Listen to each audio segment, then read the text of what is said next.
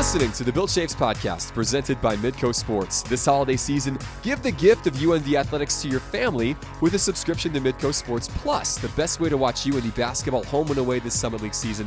If you're not a Midco cable customer or don't live in the Midco footprint, Midco Sports Plus just $5.99 per month, and you can register now at midcosports.com/streaming. This is how we do sports, and this is the Bill Chaves Podcast. Yes, welcome to another edition of the Bill Chaves Podcast. We are taping this on a Monday morning instead of a Tuesday this week. We'll tell you why in just a bit. Alex Heiner, Bill Chaves. Bill, 'tis the season. Finals week. Holiday season is here. Snow on the ground. Last pod of 2021. Where does the time go, Bill? Time just goes by. There's different things in life that you mark time with, right? I think for some of us that, saw 9/11 occur, you mark that time. Don't you in sports parlance are always going to mark March of 20. It was maybe March 11th or whatever it was of 20. And I know it's crazy how fast, 20 went, and now we're done with 21. We're heading to 22. And so, we're going to try to get through a lot of topics here. And I know that will probably be about 3 weeks from maybe our next recording. So we'll do it when we flip the calendar over to 22. But a few things have happened between the last time we've potted, and excited to talk about it. Yeah, a lot of really good news items, some day-to-day stuff with a lot of our programs. The winter sports really getting into full steam now with men's and women's hoops approaching conference play, hockey in the midst of it as well. And football, by the way, which is never in off season, it seems. That's the big reason why we're taping this on a Monday this week, because this Wednesday, UND football has National Signing Day, as does every other program in the country. Midco is doing a signing day special with the UND football team Wednesday morning at 10 a.m., a nice hour-long chunk with Bubba and the guys from our studios, which is always a lot of fun. So sort of in anticipation of how busy tomorrow is going to be, and then Wednesday with the show, etc., we've scooted up the pod just a day early to give ourselves a little more breathing space. But that is going to be fun. It's unbelievable that this is here. Like the season, now we're at the FCS semifinal point. That's coming up this weekend's signing days happening. We spoke, Bill, I think last pod about maybe the idea of tweaking how early signing day is done because of what it has meant for transfers and coaches changing jobs and all this happening while games are still going on. There are some positives, though, and one of the big positives is you do get pen to paper with a number of your kids, and you don't have to continue to recruit them all the way until February. The staff's got to be really excited about the class they're bringing in, a number of kids who have verbally committed, who are some big-time prospects around the upper Midwest. Yeah, we appreciate what Midco does for us on signing day. You guys do a great job, so it's awesome. But there has been some conversation, and since we potted last, sounds like maybe early January is at least the initial thought process at this point. I was kind of hoping it was going to go the other way. Yeah.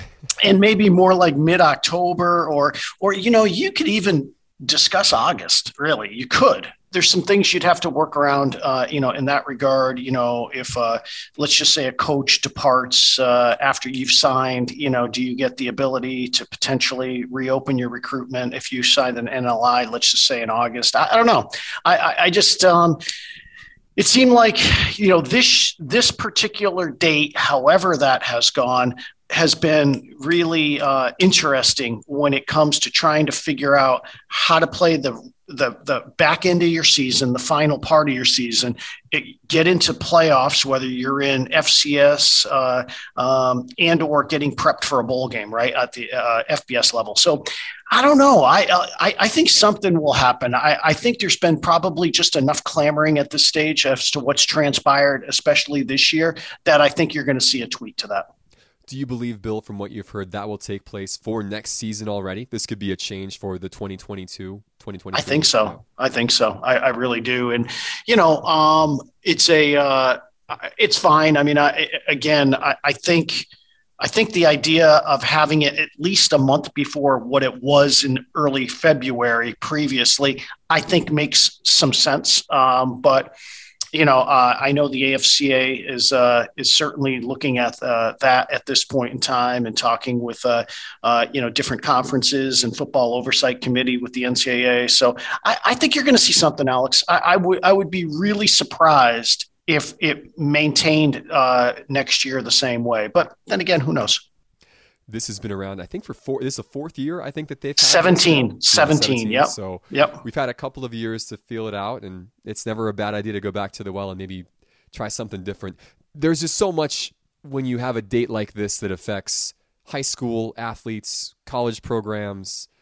There's a lot of people to sort of keep in mind about who's going to benefit from when a date might be when, and it's hard to sort out. There's just a lot that goes into these sorts of things, but I'm glad they're taking a look at it, and hopefully we'll make maybe a swift resolution to try and do something else, because obviously this doesn't seem to be working maybe the way that they hoped it would.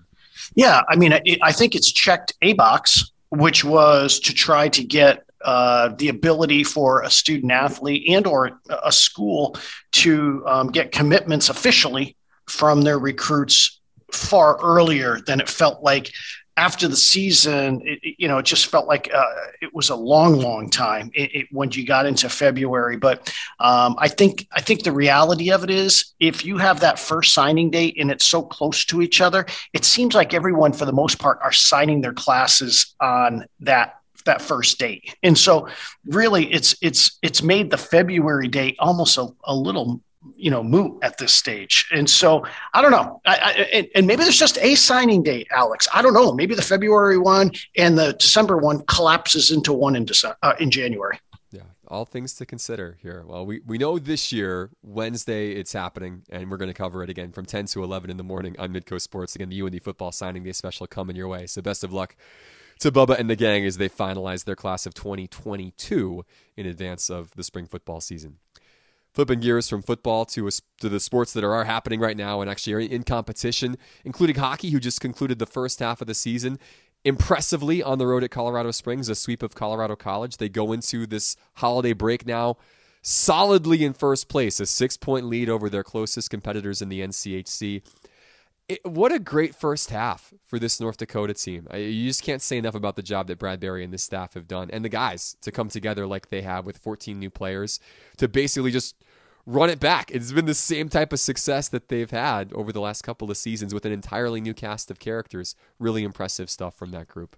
Yeah, I think all three of our winter teams, if you were the hockey and two basketballs, not indoor at this stage of the game, but those three teams have all had roster changeovers, so to speak, and I think you get, varying results based on how fast the team kind of gels and comes together. And, some of it has to do with, availability of players as well. And we're even seeing on the hockey side, right? I mean, we were able to figure some things out without, guys in the lineup. And so, it's been great.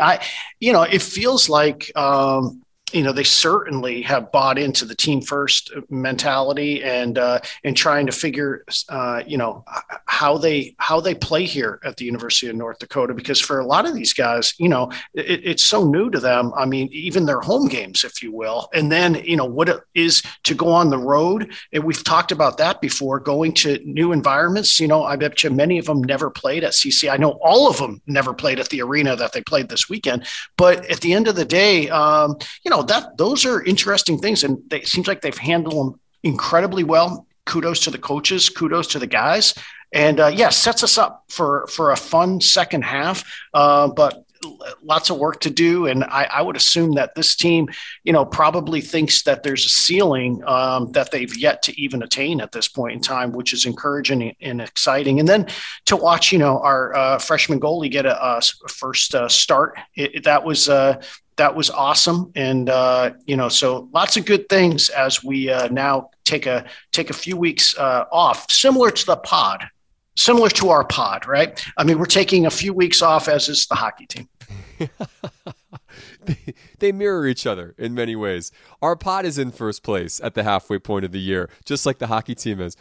You mentioned a lot of things there. I was with the team in Colorado Springs this past weekend, and The new arena was fun. It was fun to go into a new building that is brand new, just opened in October. The guys had nothing but good things to say about the intimate atmosphere. It's obviously very different from what we're used to at the Ralph. It's about an 8,000 seat difference between those two facilities. But that's, again, one of the beauties of college hockey, that you can have this sort of small, tight-knit little, barn on campus that provided great atmosphere and great energy. And you can have, a beautiful 12,000 seat facility that's almost like an NHL venue. And these are the two teams in the same conference. It's really one of the fun things about this particular sport, that you can have those sorts of experiences as a student athlete and as a fan as well. Yeah, I agree with you wholeheartedly. I think, like anything else, you right size it to your institution, and so that's what you saw. And it's always kind of cool walking in and playing in a first year building. And so I'm sure they're working out tweaks and trying to figure that all out. But I know Lonnie Lafine was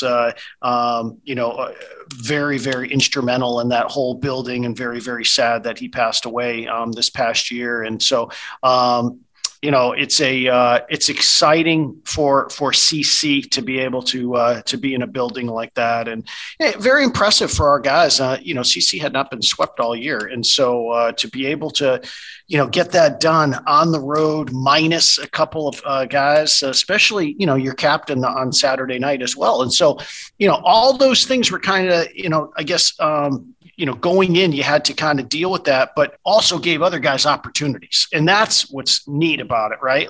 Because you never know when your opportunity is going to come. And so, some of our guys that maybe didn't get as many shifts or ice time, they had to kind of ramp it up a little bit. Well, Brad Berry talked about that, I think, in post-game, really both Friday and Saturday. Because Friday, again, they came into the weekend without Jake Sanderson, without Ashton Calder, and as you said, they lose Mark Sendon, who played great. I think he had 8 points in his last 6 games, had a couple of points on Friday night, and really led from the front. He can't go on Saturday. And Brad just talked about how proud he was of how this group just continues to step up. And guys just, when there's a vacuum there that's open because of someone being injured, someone being out, guys have just stepped up to fill that void. And that was the case all weekend long. And that's really been the case for much of this season. And you mentioned the ceiling of this group. It is exciting to think what they'll be able to do when they're all healthy, when they're all together again. I don't think we've seen this team at full strength maybe since the Denver series at the beginning of November. They've had a couple of key pieces out for a variety of reasons. Denver, Miami, probably those first 2 NCHC series. The last couple of weeks against these top quality opponents, they've kind of been piecing it together, and all those guys should be back when we get to Cornell come the first weekend of January. And that's exciting to see what this team will be.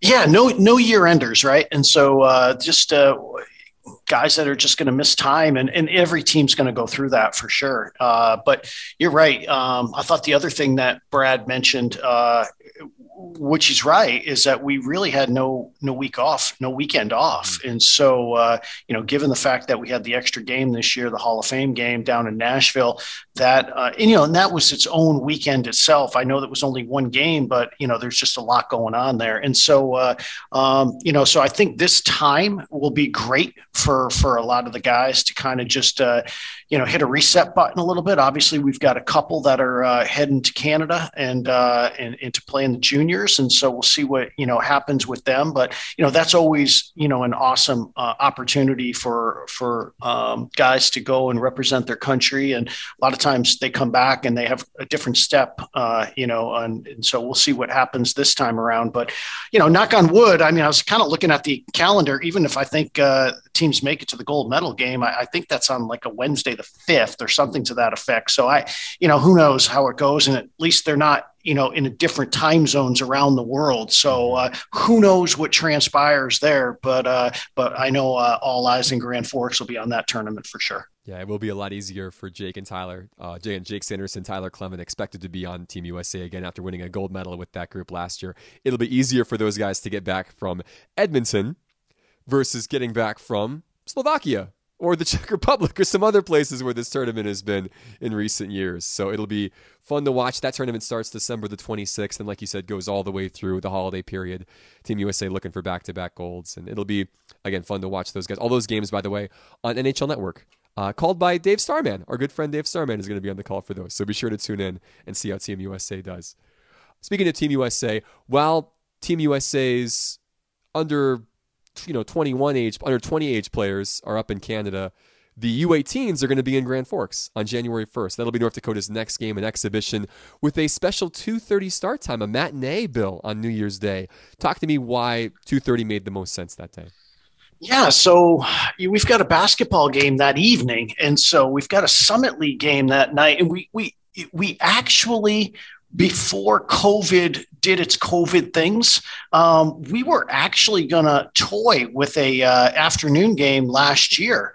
And so during this time, during the holiday season, just to see what might make sense. And, I think that's something that, other institutions have done around that time frame, and sometimes maybe just appeals to a different crowd too. And so we're excited about it to see what could transpire that particular day. And and then we follow it up with a hoops game that night. And so it's still, for our staff, it was just a difference between who's playing when. Really, at the end of the day, it's still going to be two events. So it's just do you play the hoops first or do you play the hockey first? So we chose to go down this direction. We'll see what transpires. Yeah, it should be fun. It kind of makes for something different, little different routine. Going in early, it'll be fun to be at the rink at noon, versus being there at 5. But looking forward to that game against the National Team Development Program. A couple of UND commits on that team, and then of course that night, as you said, not just the Summit League game, but South Dakota State coming up to the Betty. So that'll be fun. The men hosting SDSU, the women will be on the road in Brookings, and you can watch both of those, the NTDP game and the men's hoops game on Midco if you can't make it out there in person to celebrate 2022 and kick it off in style. One other hockey notes. Big news since our last pod that the NCHC commissioner, Josh Fenton, the only commissioner the league has ever known since it began play back in 2013, is making a switch from the NCHC to the Summit League. So from one league that we know and love to another, Bill. Obviously, Josh has done a phenomenal job with the NCHC. You're a part of this process as one of the athletic directors in the Summit League and with the NCHC as well. What made Josh the right fit for this summit, and kind of talk us through that process? Yeah, so a couple things. Been really fortunate to be able to work with Josh the last 4 years. So if you take the kind of maybe the 8 years in general, so Brian Faison kind of took the first 4 and then he passed me the baton and I've been running around the track ever since. So Brian had the heavy lifting though. He had to kind of formulate the conference. I kind of came in as just sort of the guy that's already been, the race has already been going on. So, I found my way to the, let's just say, track. And so, good for him. He's done such a phenomenal job, since the league's inception. And I think a couple things. So I was not part of the, so every university had a representative. And for us on the search committee, it was Dr. Armacost. It was either going to be a president, AD, senior women's administrator, faculty athletic rep, or a student. And so Dr. Armacost was our rep, which is great, awesome.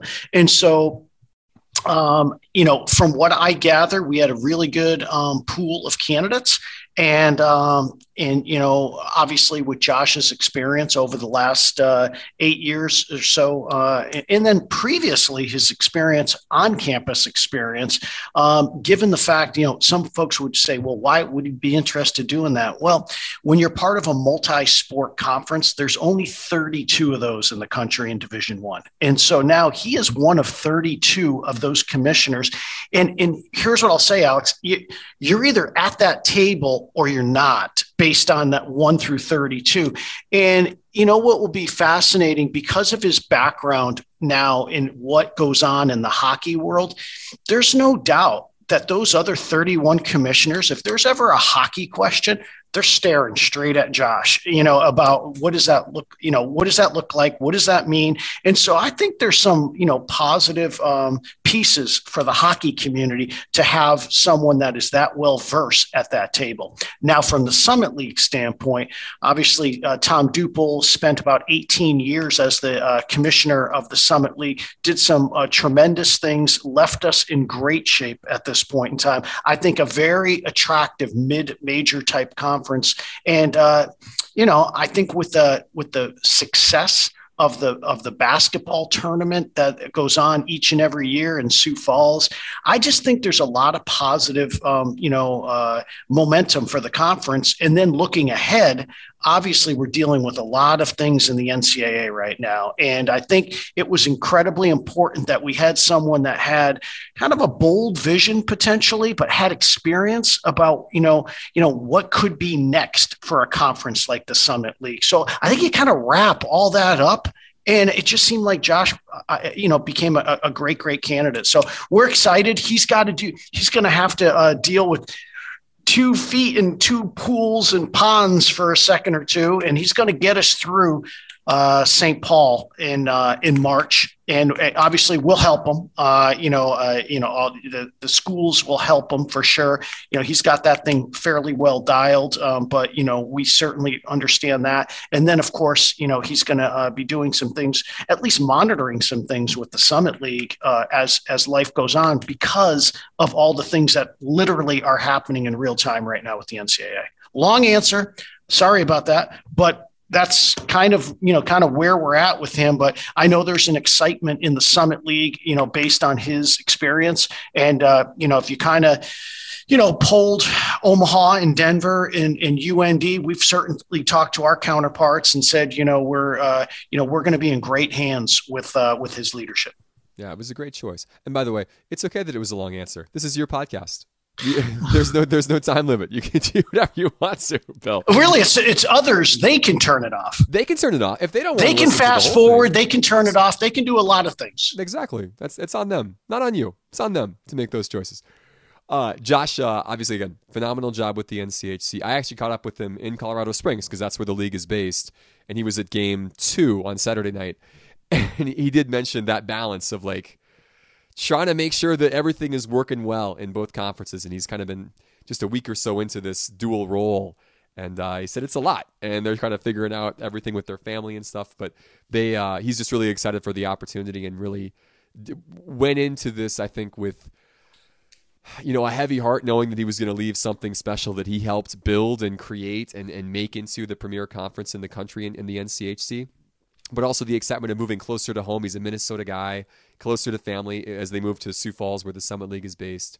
A chance now to take on this new project in a league, as you said, that is in great shape, that is one of the best mid-majors in the country, and there's room for growth there. And it is fun that we'll be able to continue working with him now, that he's not leaving the NCHC and going someplace else. He's staying in our backyard. This is our conference, so works out pretty good. Excited to have him on board. Yeah, how analytical Josh is and thoughtful he is. He'll do a great job for us as he transitions in. And, it's such an important time for us to kind of figure out, how is this all going to shake out? We can talk a lot about, Constitution this and Constitution that.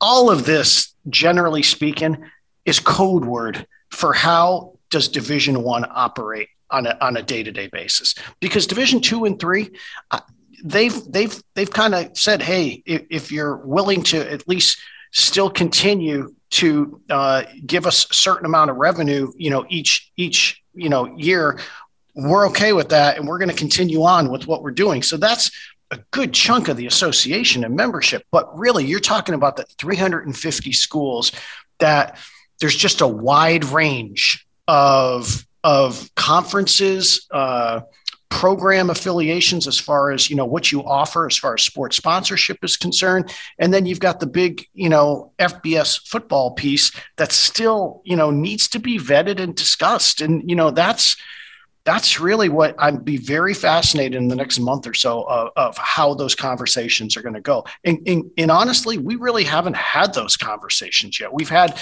very macro conversations, but we need a leader for sure that can kind of vet through all that and is experienced in some of this stuff. And so we're excited about having join us.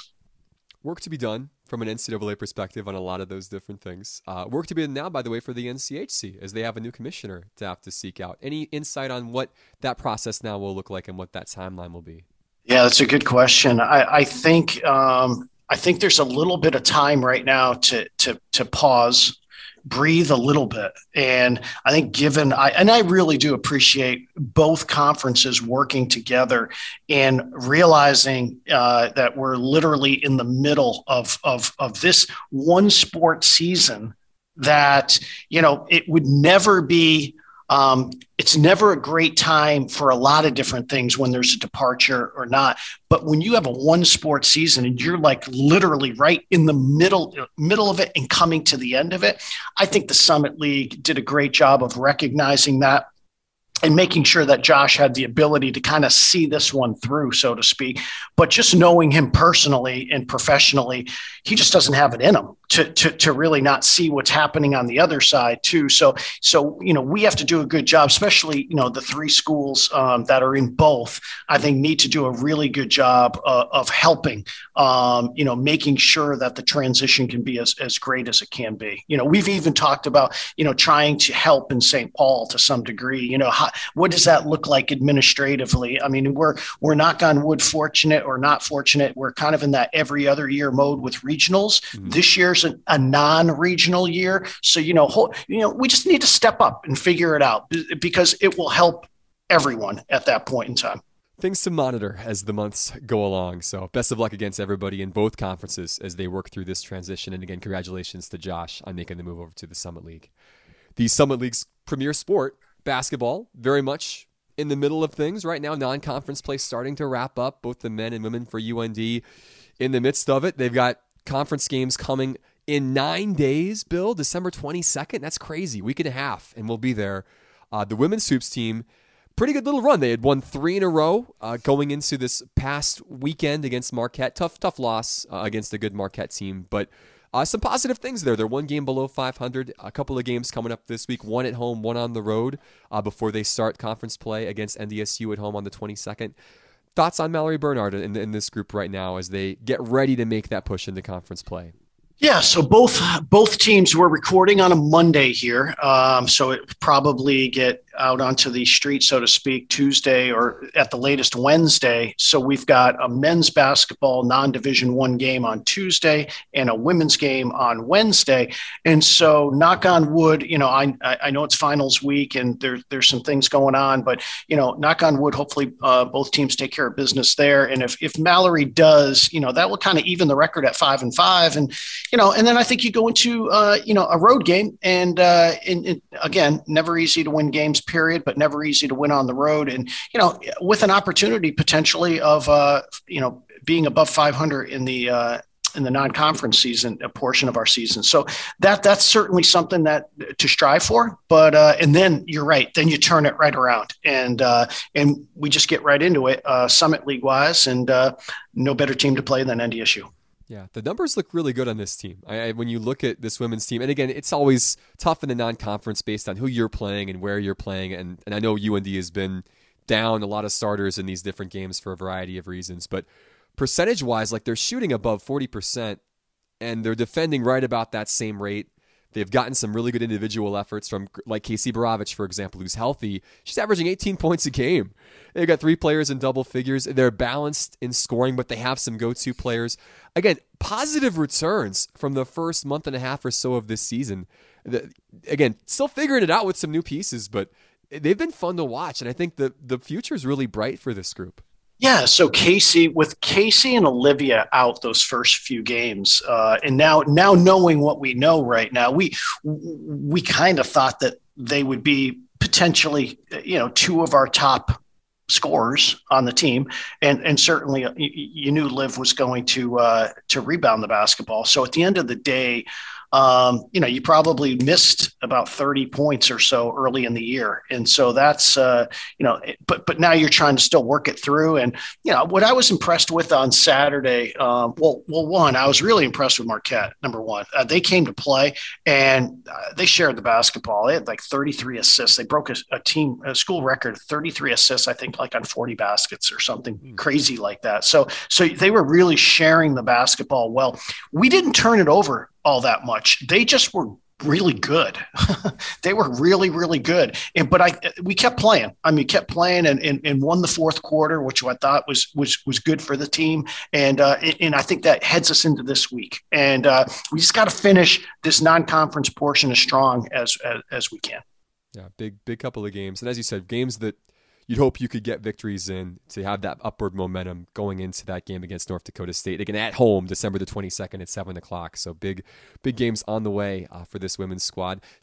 Similar story for the men. And the success hasn't quite been there as they're still figuring things out of late. Again, a couple of tough losses on the road to California and then falling at home against Eastern Washington this past weekend. Shooting has just sort of been the issue for this team. They just have had a tough time getting it to go the last couple of weeks. And, it's hard to beat teams when you only score, in the 50s or in the 60s, and that's what this North Dakota team is dealing with right now. Yeah, and so it hasn't been lack of effort. It hasn't been lack of running and executing an offense and getting good shots. They're just not falling right now. And I think I heard Coach say there after the game, I think we were 8 for 31 for twos on Saturday. And, and again, I thought Eastern's length bothered us a bit. And they did a really good job offensively, and they kind of they got us into some mismatches for sure. But with Caleb out with a little bit of an injury right now, the one thing that as we saw in the Montana game when he made that last play of the game, he's kind of our guy that I think can do that. Go to the break down a defender and get to the rim, and so certainly that's we hope to get him back here in short order. But you're right, Alex. Tough to win a game if you're not shooting it. So we've had some challenges shooting it, and but I think as Coach Sather said, it's a little bit of a puzzle right now, and we're trying to figure out where the pieces need to fit. And you know what? That's why you play the season. You just keep grinding, and once they start falling, it's just going to be interesting. I think we're going to see the best of this team moving forward. Well, champions aren't crowned in December, in basketball. No. I mean, that's the one nice thing about this is that you take that non-conference portion, especially again, like you said earlier, so many new guys. I mean, it's a completely different team outside of a couple of returners. Yeah. And they're still figuring things out. And, like I said, Caleb Nero is their leading scorer right now, and he didn't play the last two games. They've had some good contributions from new guys. Again, Paul Bruns, the young man from South Dakota, here we go, has been great as a freshman, started a couple of games now, and certainly Mitchell Suker has been great now in his second year with the program. They're getting contributions, but it's just a matter of these guys finding their roles and figuring out D1 basketball. So many of these guys are coming in from JUCO or from D2, and that takes a little bit of time to adjust. Yeah, I think you're hitting on a couple of things, and I don't want to be Pollyanna here. I want to win the games. How about that? I mean, you're probably better off learning through a win than potentially learning through losses. But this is what we have headed. And you're right. We've got a couple guys, between our two guys from JUCO that I think it takes a little bit because the pace is just different. It's just and then you're going, based on our non-conference schedule, a lot of times we could be playing, the tippity top of, say, of Division I, so to speak. And so at the end of the day, the pace definitely, I think it takes a bit. And then there's some true freshmen that Paul is, they're earning their stripes right now. And so, all of those things. And then he's kind of playing that 10, 11 guys, and you're trying to figure out who's the matchup for that particular game. So, more to come, but, I'll be interested to see how things continue to evolve. Yeah, the men take on North Central at 7 o'clock on Tuesday at the Betty. They host Dixie State at 1 o'clock on Saturday. And then December 22nd in Fargo, North Dakota State, they kick off the conference portion of the season. So some big games on the way for Paul Sather and company as they wrap up non-conference play to get ready for the Bison. The only other sport that's going right now is indoor track and field. And they had a meets back at the start of December down in Fargo. Their only pre-Christmas meet. Their only meet really till the middle of January. Good to see, again, our runners and jumpers and throwers getting back into things. Both teams, by the way, the men's and the women's team picked fourth in the Summit League Indoor preseason poll. It's going to be a fun group. Jim Barenkamp's got a good thing going, and he actually has now a full collection of coaches. He made some hires here in the last couple of weeks as well. Yeah. So agreed, Alex. Again, really odd timing on a lot of these things. And so I think, as Jim finally got his feet set, we said, oh, by the way, okay, I know you're on this side of the HR fence. Now you're on that side of the HR fence. And so that's kind of where we went. And so, yeah, he's got a full complement of coaches and all leading. And I just got off a call before this one is, conversations about hosting the Summit League Championships, which is going to be exciting for us. It really will be. And, so we're talking about, kind of how we're, handling the streaming and some of that stuff. And it'll just be outstanding. And I know we've got a few other home events as well, but it should be very, very exciting for folks. First time ever that UND will host the Indoor Track and Field Championships February 25th. And 26th at the Pollard Center. It's going to be great. That's such a special. Anytime you have a championship meet, indoor, outdoor, cross country, etc. When you're crowning champions, when people are advancing on to the next round, that's exciting. And especially in these team competitions, like you will, if you've not been to one of these before, and you just love sport, or you love the Olympics, or you love whatever, go out and watch this. That's going to be a lot of fun. I know it's like 2 months away, but pencil that in on your calendar, February 25th and 26th, to check out the Summit League Indoor Track and Field Championships on campus at UND. You know what I think we do on the pod sometime in January? I think we bring Jim on, and because yes. I do think it would be really good to just hear from him about his impressions since he's joined us here at UND, but then probably previewing a little bit about the Summit League as well. So maybe sometime mid-January we'll do that. I'm in. Let's do it. Pencil it in. Yeah. Look forward to that. Yeah, I could do producing too. I mean, we do it all on this pod. A lot of different hats being worn. A lot of different hats here. I tell you what, that's what makes it a great pod, though. First place pod. That's. Oh. With no games in hand. No games in hand. No. Not like the Spurs. Oh, boy. We're going to get to that in just a second. So, B-side topic is coming on the way. One other coaching thought really quick. With volleyball, how's the coaching search going? Yeah, in the process, we have to kind of wait a little bit and wait for, let's just say, wait for the candidates to bake, if you will. And so then we can pull what we have out of the oven and see where we go. So, in process and truly, I never know when it's going to end per se. You really don't. And so in the midst, in process is probably the best I can give you today. I will say this: if we're doing our next pod early January, I would be surprised if we're not talking about a new head coach at that point in time. Yeah, good to know. The cookies should be baked by then and ready to be. Okay, good. That's good. That's a good Christmas analogy. Yeah, little holiday cookies. Yeah, it's perfect. I'm not sure. What's your favorite holiday cookie?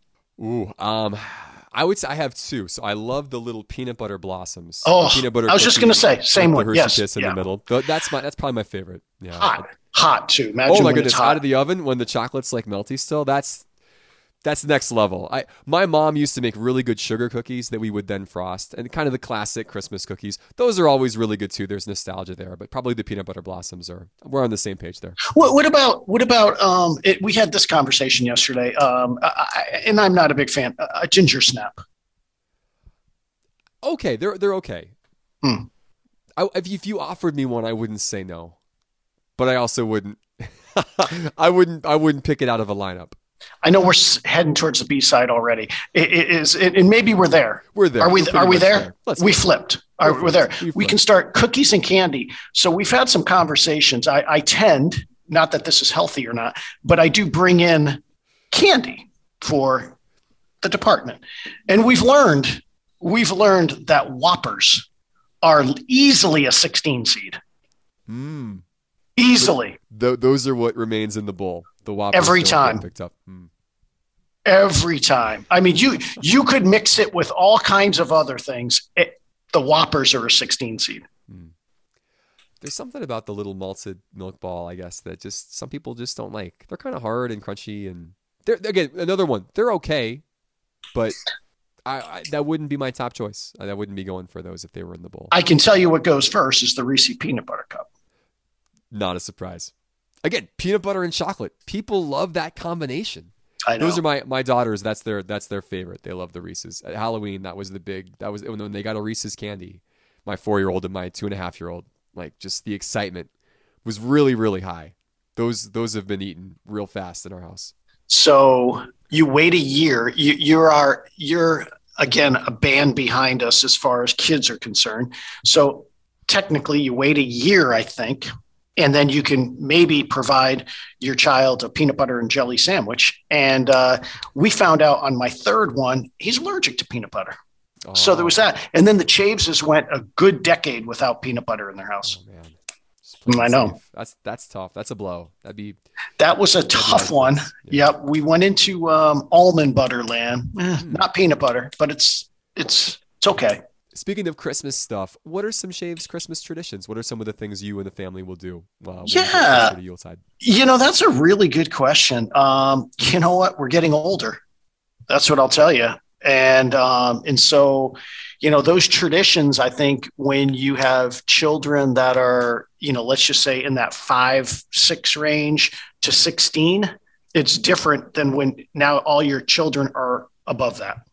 And so our traditions now have become more, we're up before them. I mean, tremendously. And sleep seems to be a good tradition for the kids. And so I think that's where we're at this stage of the game. Yeah, it's amazing how it does. It just shifts. It changes, and then within a couple of years, they'll maybe be married and have children, and you get a chance to relive all that as grandparents. Yeah, you have that 10. You really have a 10-year window, really. It really 5 to 15 ish, somewhere in that range. I mean, but early on, 0 to 5, the kids might like the box and the wrapping paper more than the actual what's inside.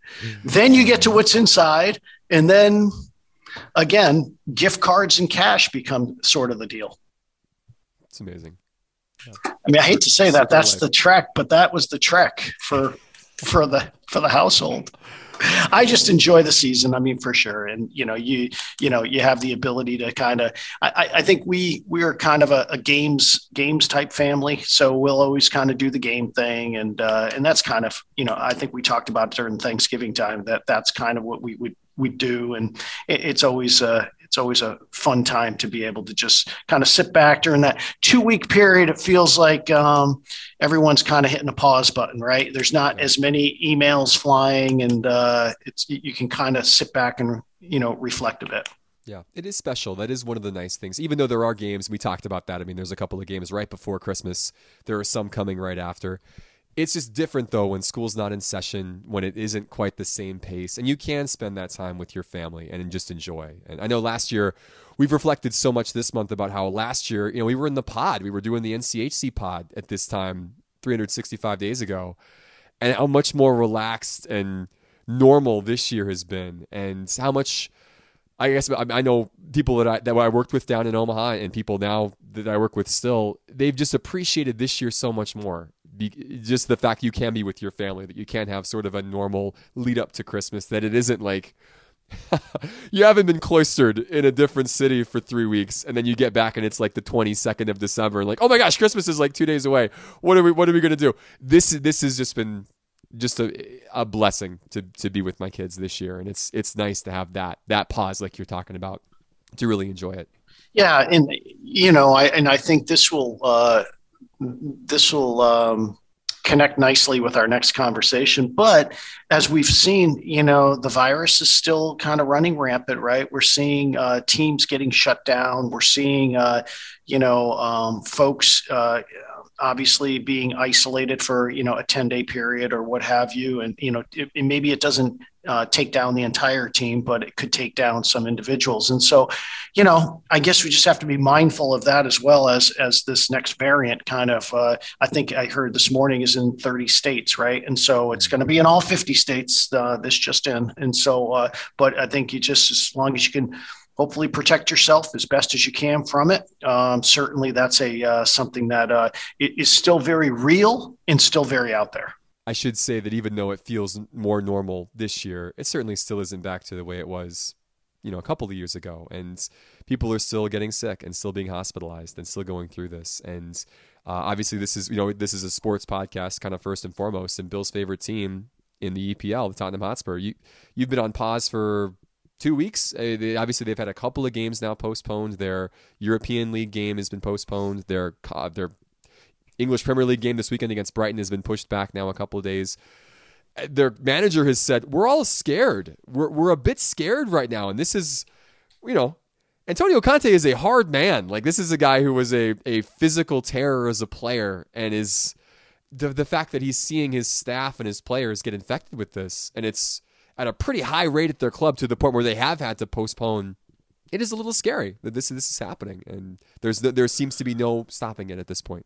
Yeah, I thought his press conference was raw, real. I thought the way he described it, I don't think it was hyperbole. I think he was, as he said, we're just waiting for the next round of tests to see, who potentially could be infected, and that's not a great place to be. So they finally did, I think, shut it down at some point, do the deep clean, take a pause, and then come back and see where that goes. And, for Spurs, they ended up having a weather-related postponement as well. And so you had a couple things happening for them. And so they're and if you follow the pod, and when Alex and I talk about, the games around the holidays, there's always stacked games, fixtures, if you will, as they like to call them in England. And, so they're going to have to figure out their schedule at this point in time. And part of me says that UEFA tournament, which is the third European tournament, not the first, not the second, but the third, they were even on points to try to make it in there. Now, having said that, the way the other result went, they literally would have to now just play the match and win. If they win at home, they would be moving on. But I don't know. I have my suspicions. Maybe from a financial standpoint, it makes sense to play. Certainly for a UEFA standpoint, I'm not sure it makes sense for the Spurs. It's going to be a lot of matches. I mean, you're trying to now reschedule 2 Premier League matches and now this Conference League match. And if you're going to have more matches on Thursdays to get in when you get into the knockout stages, assuming you do beat Rennes, I mean, that's going to be a lot for this team to sort of manage. Not to mention, again, the fact you just said, they have to play like 4 games in maybe a week and a half over Christmas. Like they always play right before Christmas. You play on Boxing Day. You play on like the 28th or 29th. You play on New Year's Day. It is a congested fixture list coming up. And now they've added at least 3 more games to that mix. And everybody's coming off illness.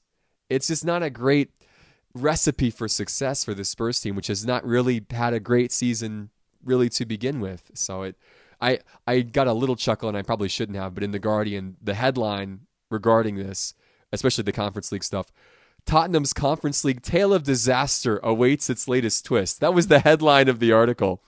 That's when you know things are out of the norm with this club right now. And we just hope people that have been infected are not experiencing the worst symptoms and can overcome this, and that no one gets seriously ill, and then they can get back to just playing games and going on with life. But man, it's just been wild to watch the last couple of weeks unfold with that club.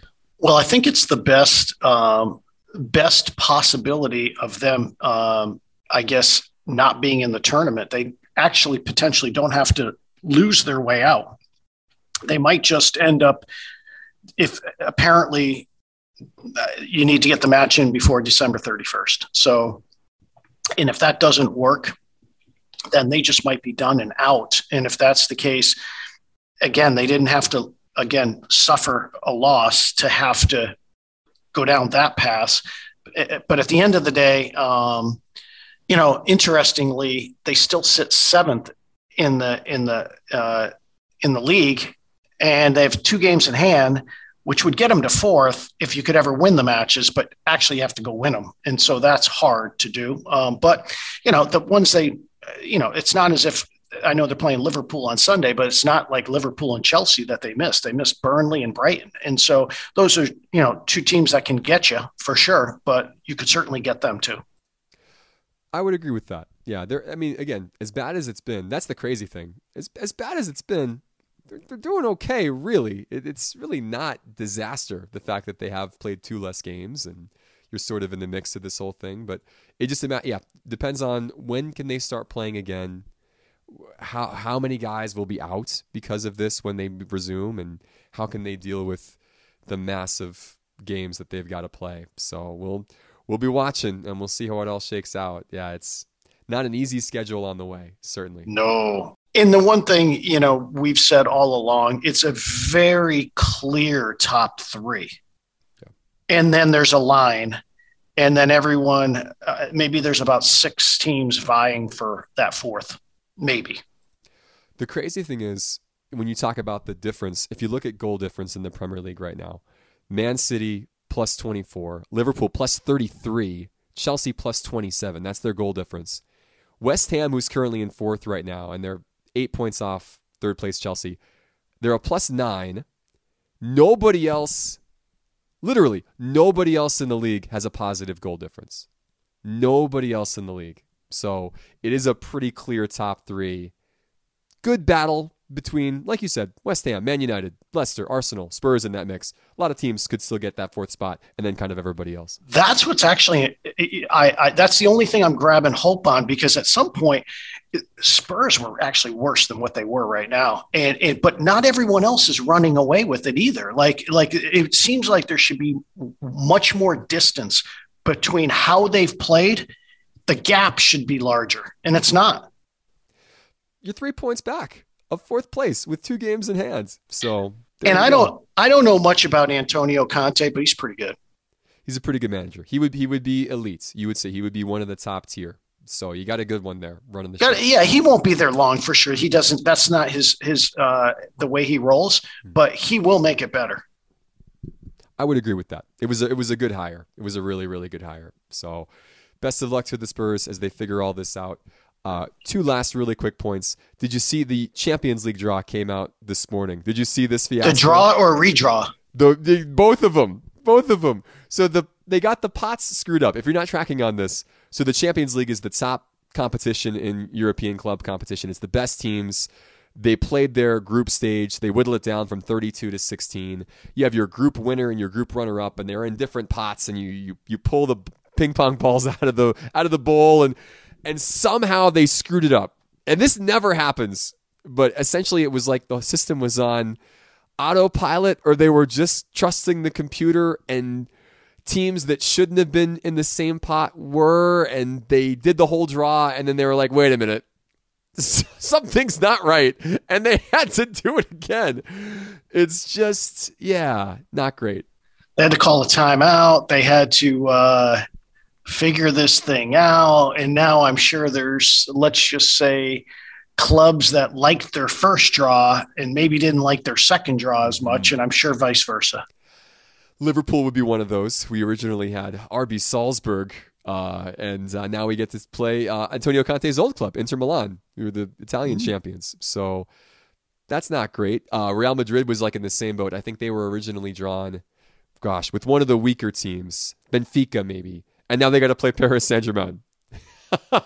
So, some people weren't thrilled with how it goes, but it just goes to show, even at a giant institution like that, with so many checks and balances and all this stuff, you can still just screw up on the day. It happens. It happens to the quote-unquote best of us. So it was funny. It does. They figured it out. I think it was Man U, I think, was the Man U was this. Yep. Mm-hmm. Man U was the one who was like, they can't be playing each other. And they are, so something's wrong. Because they had played, if you're not familiar with this, you can't play a team that you just played in the group stage in the round of 16, and you can't play a team who's in your same domestic league. So you can't play another team from your own country. They want to spread it out, get some different matchups. And Man United was drawing with a team that they had just played. And it was like, people would kind of raise their hands and say, excuse me, we can't play that team. That's not how this is supposed to work. And then they realized that everything else had been screwed up too. So good times all around in the Champions League. It's a fun competition. It's a great gateway into soccer because these are the best clubs in the world and the best players are playing, and it's a ton of fun. It was just fun to see them struggle a little bit this morning. So give me just a quick elevator speech on Barcelona's exit out of the Champions League. So Barca, first time that they've not made the round of 16 since 2000-2001. I mean, it's been 2 decades plus of that team being in the knockout stages. They've been in crisis mode. Really, for the last 2-3 years or so. They've made it to the quarterfinals in recent seasons. I think they made the semis a couple of years ago, but they've lost in humiliating fashion in some of these games. Like Bayern Munich beat them 8-2 a couple of years ago in the quarterfinals. And so there's sort of been this cloud over the club, and money's been an issue, and the recruitment's not been great. And then this last offseason, it finally comes to a head, and they lose Messi. They don't have enough money because of La Liga rules and financial fair play to retain the greatest player potentially of all time, who's been with that club since he was 14 years old.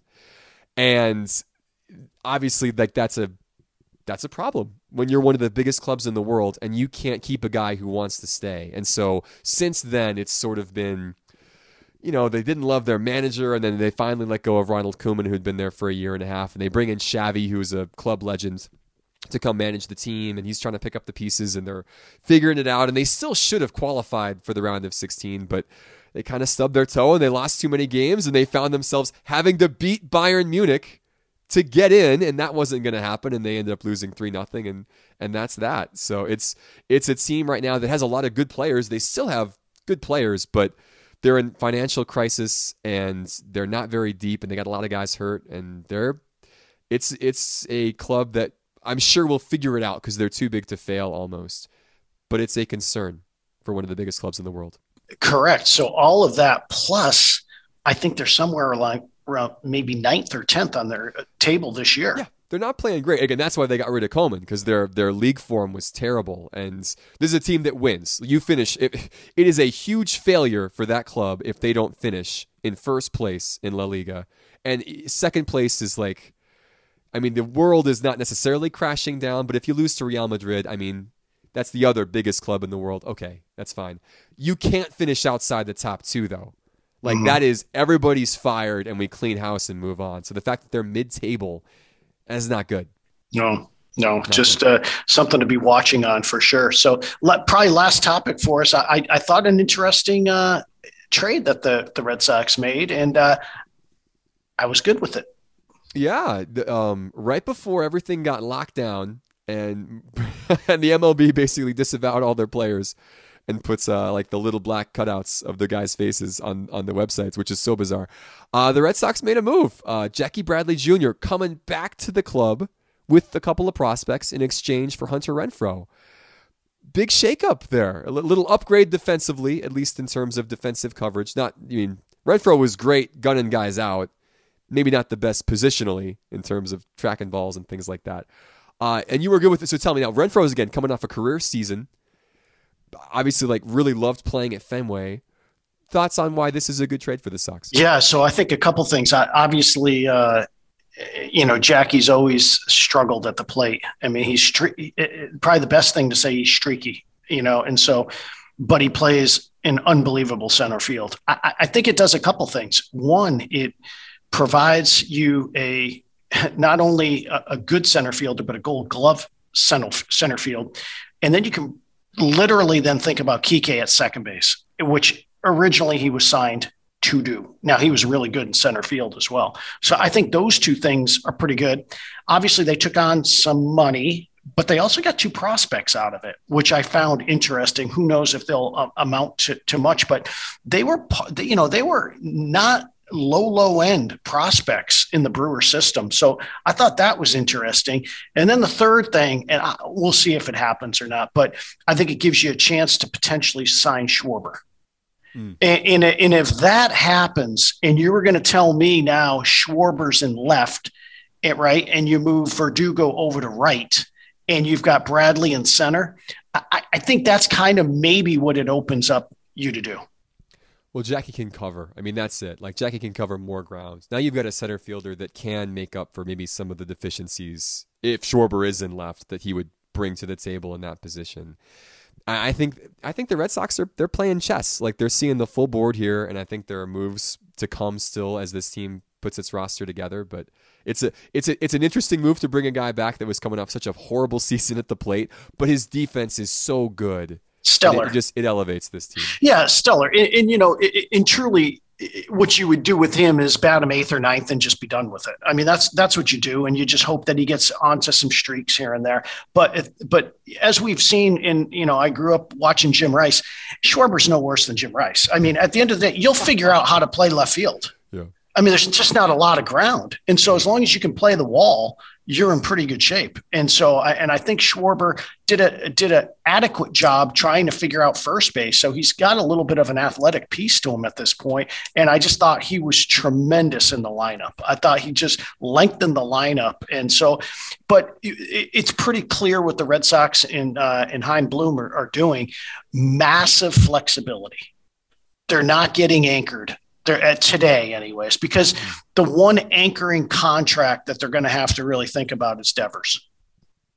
And so that's something that maybe sets it up too. And they kind of did some things with pitching, kind of the 1 year guys. And, it seems like, if you can get a couple of those, turned around a little bit, then I think they're going to be, I think that's his kind of plan at this point in time, because I just don't think he wants to, be the Texas Rangers where they signed and all of a sudden you literally have a financial anchor. Devers is a guy I'd be happy to be anchored to, where he's young enough and good enough and there's versatility there. But you're right. That's one of the Red Sox guys. It's different than bringing in guys from other markets and giving them triple figure contracts. And then you don't know if it's going to work out. And especially in Boston, in that park and in that media market, you got to be a Boston guy sometimes to want to put that kind of money in. So I think that you knew Bradley can play in the market. And in fact, Bradley, people will love him. I mean, they will. So that is a win-win-win in that regard. But you're right about Devers. He can play in Boston, and he can play in the postseason. I mean, those are two things he's obviously proven. And it goes all the way back to, I believe this to be true. Mookie Betts didn't want to be there because he would be there if he wanted to be there. I truly believe that. I do. I think he gave him, I think the idea that he probably wanted to test the market or maybe be in LA or wherever he is at this point. I hope Devers is in the same boat. We'll see. My New Year's resolution is to never let you talk about Mookie Betts on this podcast again. I wish Mookie Betts was with the Red Sox. I do. Makes me sad. Makes me I sad do. I know. I mean, to lose a guy in their prime in a major market is really crazy when you really think about it. It's tough. Tough one still. But he didn't go to the Rangers, or he didn't go to the Mariners, or he didn't go anywhere in baseball, and he certainly didn't go to the Yankees. Yeah. Mm-hmm. So he went to another major market, and we never see him. Yep. He was threading a needle with us. With us, you think so? Yeah. With this pod specifically. With you and I, toying with our emotions. Yeah. Oh, gosh. That's right. Well, hey, Alex, I really do appreciate all that you do for UND, for obviously what you do at Midco, and just each year it's been awesome. Just being able to do this and kind of catching up, and hopefully we provide a little bit of insight behind the curtain on some things that go on, maybe a little different than where you would get some things otherwise. So we do really appreciate you. Yeah, it is. It is such a fun pod to be a part of, and it's been a blast. Again, this year, 2021 was another fun year to get to cover UND athletics. We got 2 football seasons in.